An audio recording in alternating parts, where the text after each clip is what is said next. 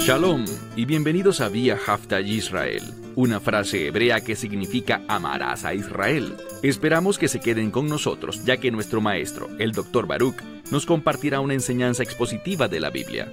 El Dr. Baruch es profesor titular del Instituto Zera Abraham, con sede en Israel. Aunque todos los cursos en el instituto se imparten en hebreo, el Dr. Baruch se complace en compartir esta enseñanza en inglés con doblaje al español. Para más información, visítenos en amarasaisrael.org o descargue nuestra aplicación móvil Mi Estudio Bíblico. Aquí está Baruch y la lección de hoy. El evento más importante de toda la historia de la humanidad es la resurrección. La resurrección es la confirmación de que lo que hizo el Mesías sobre la cruz fue absolutamente recibido por su Padre Celestial. Eso significa que la obra de redención fue realmente cumplida. No fue por coincidencia ni por casualidad, sino por la providencia de Dios que el Mesías murió en ese madero durante la Pascua. Hemos visto que la Escritura usa una frase muy informativa: el día de la preparación. Y los historiadores nos dicen que ese término, el día de la preparación, de hecho se refiere a la Pascua. ¿Y por qué es tan importante que el Mesías muriera durante la Pascua? Porque la Pascua está estrechamente conectada con la redención. Por tanto, la obra de redención del Mesías, cuando murió en ese madero y derramó su sangre, al Dios resucitarlo de entre los muertos, sabemos que Dios Padre recibió la obra de redención que su Hijo unigénito, el Hijo de Dios, hizo en nuestro nombre. Bien, toma tu Biblia y busca conmigo el libro de Mateo, capítulo 28. Libro de Mateo, capítulo 28. Vamos a comenzar un estudio de 2 partes del capítulo 28 que se enfoca en la resurrección. Y como la resurrección es de suprema importancia, ¿qué dijo Pablo en 1 Corintios capítulo 15? Si el Mesías no hubiera resucitado, nuestra fe sería en vano. Y debido a eso, hay muchos ataques dirigidos a los relatos de la resurrección en los 4 evangelios. Y una de las cosas que vemos al leer los 4 evangelios es que las mujeres fueron temprano en la mañana. Sabemos que en el relato de Juan, él habla primero de María Magdalena solamente. Dice que ella fue sola a la tumba. Luego, vemos que ella volvió a ir con otras mujeres. Eso lo leeremos en el relato de Mateo. Y vemos que hubo diferentes grupos que fueron allá aquel domingo de resurrección. Y fueron no para ser testigos de la resurrección, sino para ver que Él ya había resucitado y no estaba en la tumba. Vieron una tumba vacía. Ellos no vieron cuando Él resucitó, pero Él se les apareció, como lo veremos en un momento. Así que es muy importante que veamos que los evangelios relatan la resurrección con distintos grupos de mujeres que fueron a la tumba en momentos diferentes. Y como fueron en momentos diferentes, percibieron cosas diferentes. Esto no está en conflicto. Esto no disminuye la exactitud y la autoridad de la revelación, lo que la Escritura revela con respecto a su resurrección, sino que nos da distintas perspectivas, distinta información, para que podamos entenderlo todo. Y quiero enfatizar eso, para que podamos entender todo lo que Dios quiere que sepamos en torno a su resurrección. Así que, como dije, vayamos a Mateo 28, iniciando por el primer versículo. Pero, después del Shabbat. El Shabbat es el 7º día de la semana, comúnmente llamado sábado en español. Y fue después del sábado, lo que significa que era el primer día de la semana. Ese primer día comienza con la puesta del sol, lo que ustedes llamarían sábado en la noche. Bíblicamente, es el primer día de la semana. Aquí, al leer bien el texto, dice, pero después del Shabbat, o sábado, con la luz. Algunas traducciones dicen al amanecer, y eso está bien. Así que la palabra que aparece aquí significa convertirse en luz, cuando la luz apareció sobre el horizonte. Cuando estaba apareciendo la luz, en el primer día de la semana, puede que les sorprenda saber que el término Shabbat o sábado bíblicamente tiene dos interpretaciones. Shabbat puede ser eso que ya dijimos, el séptimo día de la semana, pero también tenemos una expresión bastante particular, la cual se utiliza en documentos legales en el judaísmo, por ejemplo. Está lo que se conoce como la ketubá, el contrato matrimonial. Y según el día de la semana en que te cases, dirá Ahad be-Shabbat, Sheni be-Shabbat, que significa el primero del Shabbat, y aquí Shabbat tiene la connotación de semana. Y por eso en el verso 1 dice, pero después del Shabbat, luego dice en el primer día del Shabbat, que significa en el primer día de la semana. Así que no hay duda alguna, cuando examinamos y comprendemos los documentos religiosos y legales de la ley judía, encontramos que es el primer día de la semana o domingo. ¿Y qué pasó temprano en la mañana al despuntar la luz del alba? Dice aquí, María Magdalena fue junto con la otra María. ¿Y fueron por cuál motivo? Vean al final del verso 1. A ver, y la palabra ver aquí está relacionada con tener una perspectiva correcta. Es una palabra que significa contemplar algo con el propósito de entenderlo. Ellas iban allá a ver la tumba, pero se le está informando al lector que ellas iban a contemplar algo y entender algo. A ellas se les iba a revelar algo que les daría gran entendimiento sobre este evento, de eso que estaba sucediendo. Pasemos al verso 2. Dice, y he aquí que hubo un gran terremoto. Los terremotos se mencionan con frecuencia en las Escrituras. Vemos que, por ejemplo, en el Antiguo Testamento, una de las ocurrencias frecuentes de los terremotos en la profecía tiene que ver con los eventos relacionados a los últimos días. Un terremoto, bíblicamente hablando, se refiere a algo que tendrá una gran importancia, que será muy relevante ¿para quién? Para toda la tierra. Así que es muy significativo, es muy informativo, que este pasaje en el que se enfatiza la resurrección, con lo que la realización de la resurrección está revelando, vaya acompañado de un terremoto para recordarnos que Yeshua, es decir, Jesús de Nazaret, al ser resucitado y dejar la tumba, eso nos dice algo. Podemos ver que ese evento tiene implicaciones a nivel mundial, es decir, que es relevante para ti. Esto ocurrió para ti, y sabemos una cosa, que la resurrección está relacionada con el reino, pero también la resurrección tiene que ver con la victoria. Si leemos lo que dijo Pablo, ¿dónde está, oh muerte, tu aguijón? ¿Dónde está tu victoria? Debido a que el Mesías resucitó de entre los muertos, la muerte ha sido derrotada. La muerte ya perdió su aguijón. ¿Por qué? Porque el Mesías fue crucificado y asumió nuestro castigo, lo que nosotros merecíamos, porque cada uno de nosotros somos pecadores.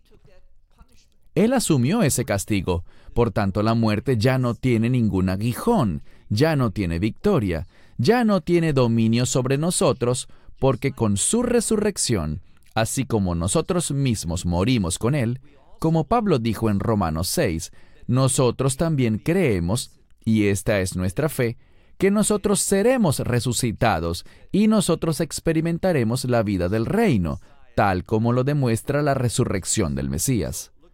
Volvamos al texto.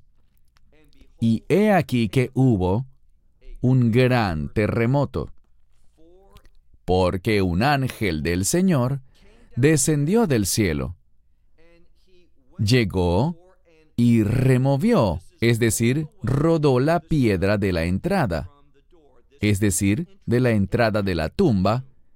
¿Y qué hizo él? Y se sentó sobre ella. Llegó ese ángel, y de nuevo, vemos que en los otros evangelios de la Biblia se habla de que había más de un ángel, pero el hecho de que hubiera uno aquí no es un conflicto. Mateo solo está haciendo énfasis en ese ángel que tenía esa responsabilidad, y eso es significativo. Dice, un ángel del Señor. Esa frase, ángel del Señor, también la encontramos en el Antiguo Testamento. Vemos que el ángel del Señor siempre trae salvación, victoria, liberación, la derrota del enemigo. Una vez más, para darle cumplimiento al plan de Dios. Así que es muy significativo que veamos aquí que fue el ángel del Señor el que descendió del cielo, llegó y removió, es decir, rodó la piedra de la puerta y se sentó sobre ella. Verso 3. Y su aspecto era como un relámpago, y su vestido blanco como la nieve. Todo esto tiene que ver con la pureza. Y lo que él va a revelar, siendo que su aspecto es de claridad, de pureza, es algo en lo que podemos creer. A eso es a lo que se refieren la pureza y la blancura, pues del mismo modo que su vestimenta era pura, también lo era su revelación. En otras palabras, del mismo modo podemos creer en lo que él iba a decirles a las mujeres que habían ido a la tumba. ¿Y qué hizo él? Veamos el verso 4. Él llegó y reveló, y esto es importante, él reveló una tumba vacía. Dice aquí, y de miedo los guardias, esos que estaban vigilando, los que vigilaban la tumba. ¿Qué les pasó? Ellos se pusieron a temblar. Esta expresión describe un estado de mucho temor. Estos guardias, que tenían la misión de vigilar la tumba, sabemos por otro relato que se fueron de allí. Ellos huyeron, pero veamos lo que dice aquí. Antes de que se fueran de allí, ¿qué sabemos? Debido a ese gran temor, esos guardias, que eran soldados, se pusieron a temblar y se quedaron como muertos. Verso 5. Esta revelación del ángel se dirigía principalmente a las mujeres. Vamos a ver que las mujeres tuvieron un papel importante con respecto a la resurrección, cuando Yeshua resucitó de entre los muertos. Y he dicho en muchas ocasiones que cuando el énfasis está en las mujeres, el contexto es la redención. Y lo que la Escritura nos está diciendo es que fue gracias a su resurrección, por el modo en el que Él, su cuerpo, se levantó de entre los muertos, logrando la victoria sobre el pecado, sabemos que a través de la redención podemos experimentar la victoria del reino, ser liberados de este mundo y de lo que ha manchado a este mundo, es decir, del pecado. Veamos el verso 5. El ángel, en respuesta, les dijo, y esto es importante, les dijo a las mujeres, no teman ustedes. En muchas traducciones dice simplemente no teman, pero la palabra ustedes aparece en el texto y es para dar énfasis. Él les está ordenando a estas mujeres que no tienen razón para sentir miedo. ¿Por qué no? Por la resurrección. La resurrección confirma la esperanza que debemos tener. Y la esperanza no es un deseo, sino que es una realidad, porque la esperanza en la Biblia está basada en las promesas de Dios. Así que les estaba diciendo, no hay razón para temer, para asustarse, porque este acto, la resurrección, confirma todas las promesas de Dios. Volvamos al verso 5. Les dijo, no teman, porque yo sé que Yeshua, el que ha sido crucificado, yo subrayaría esa frase. En griego es solo una palabra. Y lo importante es esto. Al decir que Él ha sido crucificado, está en pasivo, es decir, alguien más le hizo esto a Él. Pero a la vez está en tiempo perfecto, y esto nos habla de la soberanía de Dios. Eso enfatiza el conocimiento previo de Dios, porque Él es aquel que fue, Él ha sido crucificado, y esa crucifixión tiene implicaciones para el futuro. Así que es significativo que esta frase, el que ha sido crucificado, Yeshua, habla del hecho de que era el plan de Dios y por tratarse del plan de Dios, hay que entender bien esto. Les acabo de mencionar que se refiere al conocimiento previo de Dios. Dios es soberano y es libre de usar su conocimiento previo, su omnisciencia. ¿Y cuándo Él ha sido omnisciente? Siempre. Nunca ha habido un momento en el que Dios no supiera algo. Él conoce el futuro. ¿Desde cuándo? Desde siempre en el pasado. Él lo ha sabido todo.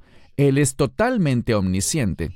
Por tanto, Él sabía lo que iba a pasar. Él puede usar eso, pero Él no fue quien lo provocó.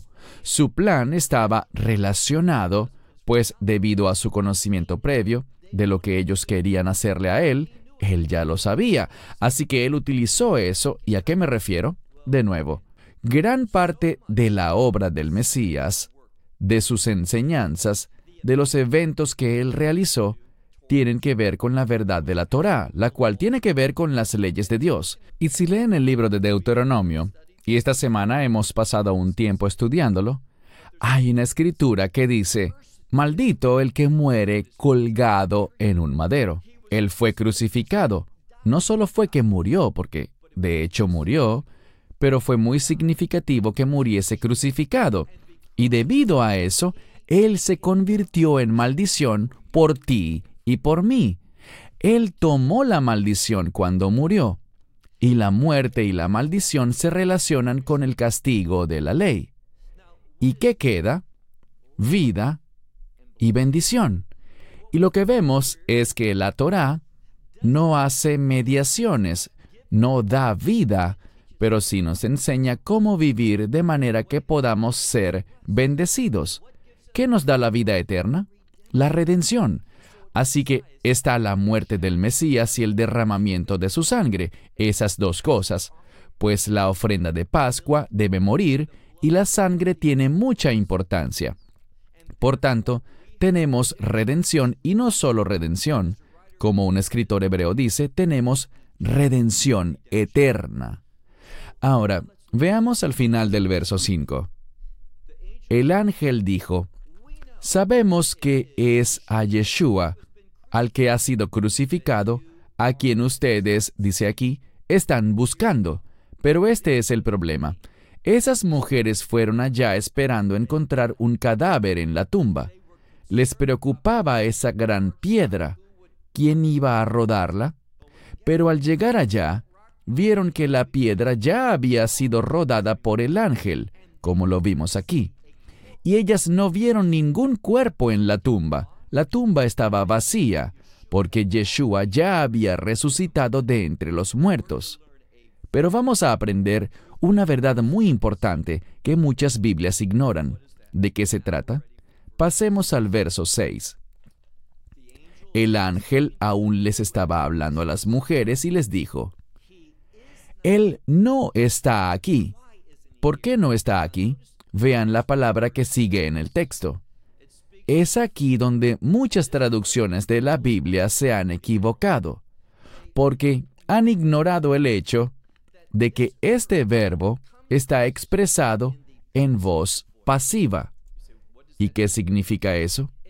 Significa que si bien Yeshua ha resucitado de entre los muertos, eso no es lo que dice el texto. aquí se nos da otra verdad teológica muy importante. Lo que dice aquí, y es así como debemos traducirlo, es que Él ha sido resucitado de entre los muertos. ¿Cómo pasó eso? Bien, como dice la Escritura en otros pasajes, fue Dios Padre. Oigan esto, fue Dios Padre el que lo ha resucitado de entre los muertos. Yo sé, y ustedes también, que cuando en las Escrituras el Mesías hablaba de que Él iba a dar su vida, dijo que Él tenía la autoridad de dar su vida y de volver a tomarla. Eso es cierto. Pero esto es lo que debemos ver. Él no la volvió a tomar por su propia potestad. Él pudo haberlo hecho, pero lo que vemos es que el Mesías, Dios Hijo, para poder ser un ejemplo perfecto para nosotros, Él siempre fue sumiso con su Padre Celestial, como tú y yo debemos ser. Por tanto, la Escritura está haciendo énfasis en que el Mesías fue resucitado de entre los muertos por Dios Padre. Y como dije al iniciar este estudio, el hecho de que fuera Dios Padre quien lo resucitase de entre los muertos nos habla de la sanción de Dios, de su aprobación, de su aceptación, de que Él dijo sí a la obra del Mesías. Es la resurrección lo que nos confirma a nosotros que todo lo que el Mesías hizo fue perfecto, fue absoluta y completamente aceptado por el Padre. Así que su muerte, su obra de redención, fue recibida. Ese es uno de los hechos principales respecto a la verdad de que Dios Padre lo resucitó de entre los muertos. Si tu Biblia solo dice Él ha resucitado o Él resucitó, no está correcta. Debería decir, Él ha sido resucitado. Eso es lo que dice la Escritura. Pues Él ha sido resucitado tal como Él lo dijo. He aquí, dijo Él, vengan a ver el lugar donde Él yacía. Esto es importante porque esa frase, vengan a ver el lugar donde Él, y presten atención, yacía, está en tiempo imperfecto.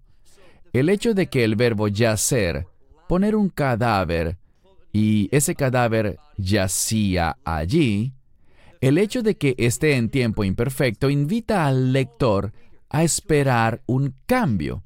Él yacía allí, pero por el uso del imperfecto, esperamos ver que Él no iba a seguir yaciendo allí. Y todo es para anticipar, para confirmar, para darle al lector la confirmación de un cambio, que Él ha sido resucitado de entre los muertos. Vengan a ver el lugar donde el Señor yacía. Verso 7. Y vayan rápido y díganle a sus discípulos que, y de nuevo aparece la misma frase, que Él ha sido resucitado. Eso es lo que dice la Escritura. Ha sido resucitado de entre los muertos. No dice que Él resucitó de entre los muertos, aunque sí resucitó de entre los muertos, pero el énfasis nuevamente está en que Él ha sido resucitado. En pasivo, hubo otro que causó su resurrección, y ese fue su Padre Celestial, con todo el significado que eso le da al texto. A la mitad del verso 7 leemos, y he aquí, Él va delante de ustedes a Galilea, y allí a Él lo verán. La forma en que se expresa esto en el idioma original, cuando dice, y allí a Él lo verán, una vez más pone el énfasis sobre el hecho de que ellos iban a verlo a Él. Se hace énfasis en que Él iba a ser visto allí, en Galilea. ¿Y qué sabemos sobre Galilea? Bien, la palabra Galilea tiene que ver con revelación. No es por casualidad que el Mesías les dijese, en Galilea me van a ver. Tal como el Mesías lo ha prometido, dice, he aquí, va por ustedes en Galilea. Ustedes lo verán a Él, porque Él irá allí delante de ustedes. Ahora veamos al final del verso 7. He aquí, les he dicho esto a ustedes. Verso 8. y ellas salieron rápido de la tumba con temor y gran gozo. Me gusta el hecho de que se mencionen estas dos cosas. Ellas sintieron temor. ¿Por qué? Porque no tenían la expectativa correcta. Ellas no fueron a la tumba esperando ver, aunque Él les dijo varias veces que resucitaría de entre los muertos, ellas no fueron con la expectativa correcta. Y cuando no pensamos correctamente, se manifiesta el temor. Pero también, debido a esta gran proclamación de que Él no estaba muerto ya, sino que había sido resucitado de entre los muertos, también tenían, y es lo que se enfatiza, un gran gozo. ¿Y qué hicieron? Ellas corrieron a proclamarle a sus discípulos, a los discípulos de Yeshua. Verso 9. Y mientras iban a dar la noticia a los discípulos, ¿qué sucedió? He aquí que Yeshua les salió al encuentro y les dijo, y este es el mismo concepto, alégrense. Vemos aquí que se hace énfasis en que por el hecho de que Él ha sido resucitado de entre los muertos, hay gozo. La resurrección es la fuente que trae gozo para tu vida. Y no es un gozo terrenal, sino que aquí tenemos la verdad bíblica. Es un gozo de reino. El hecho de que el Mesías ha sido resucitado de entre los muertos nos da un gozo que se relaciona con una experiencia de reino. La resurrección siempre se relaciona con el reino. He aquí que Yeshua les salió al encuentro diciendo, alégrense. Y ahora en el final del verso 9 dice, y ellas fueron ante Él y abrazaron sus pies. ¿Y qué hicieron? Y lo adoraron. Esto es importante porque vemos que el Mesías es realmente digno de adoración. Y no puedo enfatizar lo suficiente cuán importante es que la Biblia diga que ellas lo adoraron. Veamos ahora el último verso. Verso 10.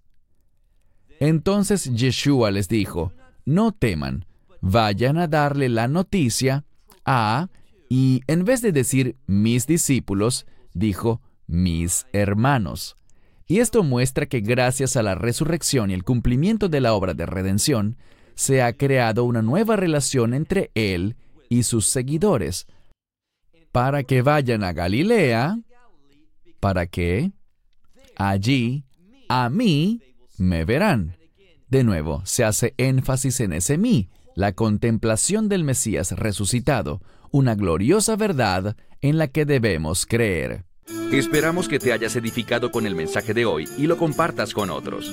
Te invitamos a seguir nuestros estudios cada semana por este canal y por el portal de YouTube de Amarás a Israel. También puedes descargar nuestra aplicación móvil gratuita, Mi Estudio Bíblico. Finalmente, para obtener más información sobre nosotros, visita nuestra web amarasaisrael.org, donde encontrarás otras conferencias de Baruch en audio, video y texto. Hasta el próximo programa. Que el Señor te bendiga en Yeshua HaMashiach, Jesús el Mesías, mientras caminas con Él. Shalom desde Israel.